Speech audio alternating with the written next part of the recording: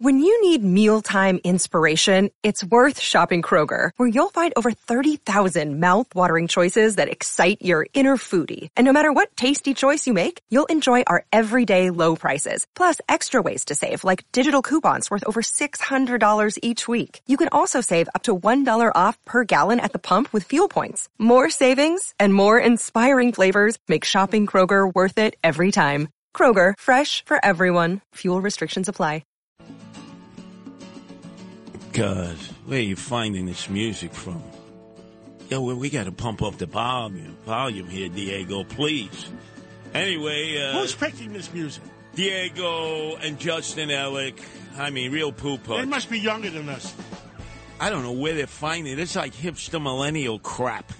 But anyway, Sid Rosenberg away till Monday. John Katzimartinez, man of the hour, with the exclusive interview with George Santos last night. And in addition to John hosting, as he does every Monday through Friday, the roundtable discussion at 5 in the house with him, both before substituting for Bo Snerdley from 4 to 5, and then he jumped right in, is our own Anthony Weiner. Anthony, yeah, you've been through your own tussles in terms of being under the electron microscope. What did you think of George Santos's answers to John's questions and your questions yesterday on the 5 o'clock roundtable discussion? Well, first of all, fellas, I'm insulted you don't recognize the theme music from The Middle, my top-rated Saturday show that has all the world talking. That was my theme music that brought you in. Come on, guys. Curtis, you there with him. Why don't you recognize Oh, God, because they don't play it when it's left versus right an hour later. I'd say, I'm walking out. Well, let me just answer your question, Curtis. First, I think it's a really great catch that we got that. That was a radio exclusive. We had it before it was. Look, Santos seemed to me to be wanting to attack the New York Times, attack his attackers, but when John Liddy and I asked him questions, he basically copped to every allegation that he made stuff up. And so, I mean, look, I kind of agree with the consensus. I think you disagree, Curtis. They should see them because unlike a job application, I heard you earlier, Curtis, unlike a job application, the person that is hiring is the voters of that district. They had access to, if they wanted to, they could have asked these questions. They made the decision that other issues were more important. But the real challenge that he faces now is what I ran into when I lied, and that is that they throw this to the ethics committee, and it turns into a multi-million-dollar investigation. You got to hire lawyers to defend yourself and everything else. So he's not out of the woods. He's going to get seated because Kevin McCarthy needs every vote he can get. But once it goes to the ethics committee, if he violated any filing rules, if he said anything that crossed a legal line, he could wind up being in hot water for a long time. If nothing else, his constituents are going to have a very distracted Congress. Now, I'm very confused by what you said. His constituents had an opportunity to know. They didn't know. If the election were held tomorrow, he'd be voted out. When you are interviewing for a civil service position, you have to sit for an interview and give your background, and it's checked, especially when you become a police officer. If a police candidate had made up their entire resume, they wouldn't qualify to become a cop. That's why people are so angry at politics, is that they see, oh, wait, there's a double standard. For you, Curtis, but let me just say, it's not the job application is the campaign.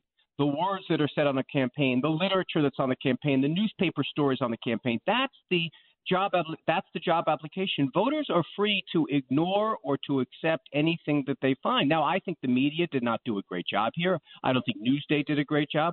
I don't think Zimmerman did a great job. But ultimately, it's kind of, you know what the analogy would be? A trial. You bring all the evidence, the jury gets to decide, and then something comes out later. You don't go back and say, wait a minute, I got something new. This is the way it works. Now, if you don't like him, throw him out in 2 years. Yeah, but again, do you understand, Anthony? Because you served in Congress. You understand what an average working class guy or gal thinking of this now is? Are you kidding? If I told my bosses that, if I submitted that on an application, they would tell me, see you later, alligator. Right or wrong? Well, listen. Well, that's probably politics right, is different, Curtis. This is a job application that involves more than just the facts on someone's resume. What if they decided they wanted a Republican? Look, what did this race come down to? The red wave, which disappeared across the country, was definitely present in New York. And he rode that red wave. No one is more surprised to have this controversy than George Santos, because he didn't think he was going to get elected. Oh, no, he did. He almost beat Swazi the last time, Anthony. He almost beat Swazi the last time, and nobody knew his challenge. And nobody. It's not like he was running against Swazi again, a household name. He had momentum. He had been in the district. He knocked on doors. He was a younger person with a lot of energy. It's just that there's nothing about this guy that is true. I'm not even sure if his name is George Santos. Well, here's the big question, and John brought it up yesterday during the interview. The money stuff crosses the line from being deceptive to being illegal. If it turns out that that's the case, then you have filings that you've had to do at the House that you're not allowed to lie on, tax filings that you're not allowed to lie on. There's a lot of elements of this that could catch him. Now, as John pointed out yesterday in the interview, the legal stuff is someone else's job. That's the U.S. attorney. That's the criminal justice system. But I tell you this: what if he does get indicted? But what if he does get indicted, gets thrown into jail? Do you think that his voters could still vote? Why don't you admit? Wait, Anthony, because people in Congress and the Senate think they're better than anybody. You cannot arrest a congressman or congresswoman while in session, correct? Well, that's not true. Yes, it is. Talk to a guy down in Florida. What's more important? In session, you cannot arrest them. You cannot sue. No. You cannot sue a congressman for lying. You guys are both wrong. Am I wrong? If you lie, on this in Congress, you cannot be sued.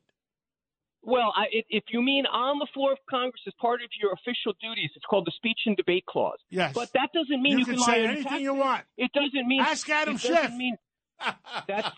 Would you stay? You. Let's get Adam Schiff on the show today.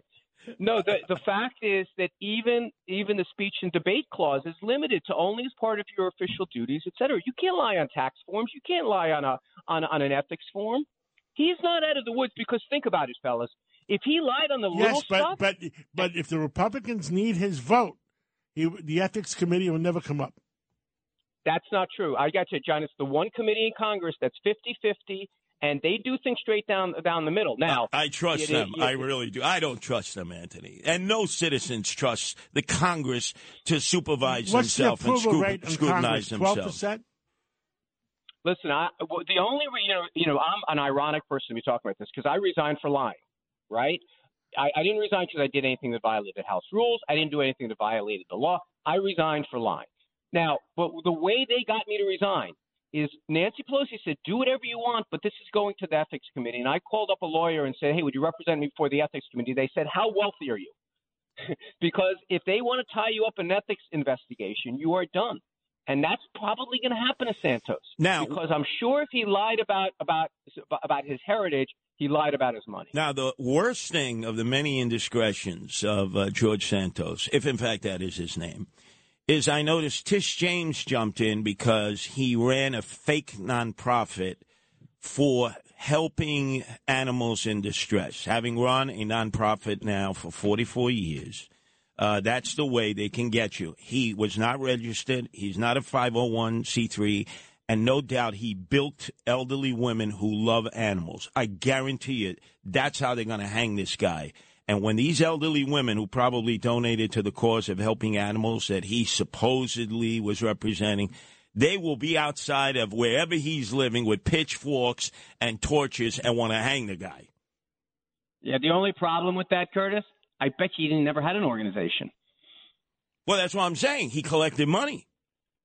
Oh, well, we don't. According to the New York Times, he had one listing on a Facebook page says, come to this organization. I mean, all he has to do is say that I didn't do anything. Hey, I think there's a lot of pitfalls here for the guy. I 100% think that. And now the guy's in this mea culpa phase. Even his website has taken down all the allegations.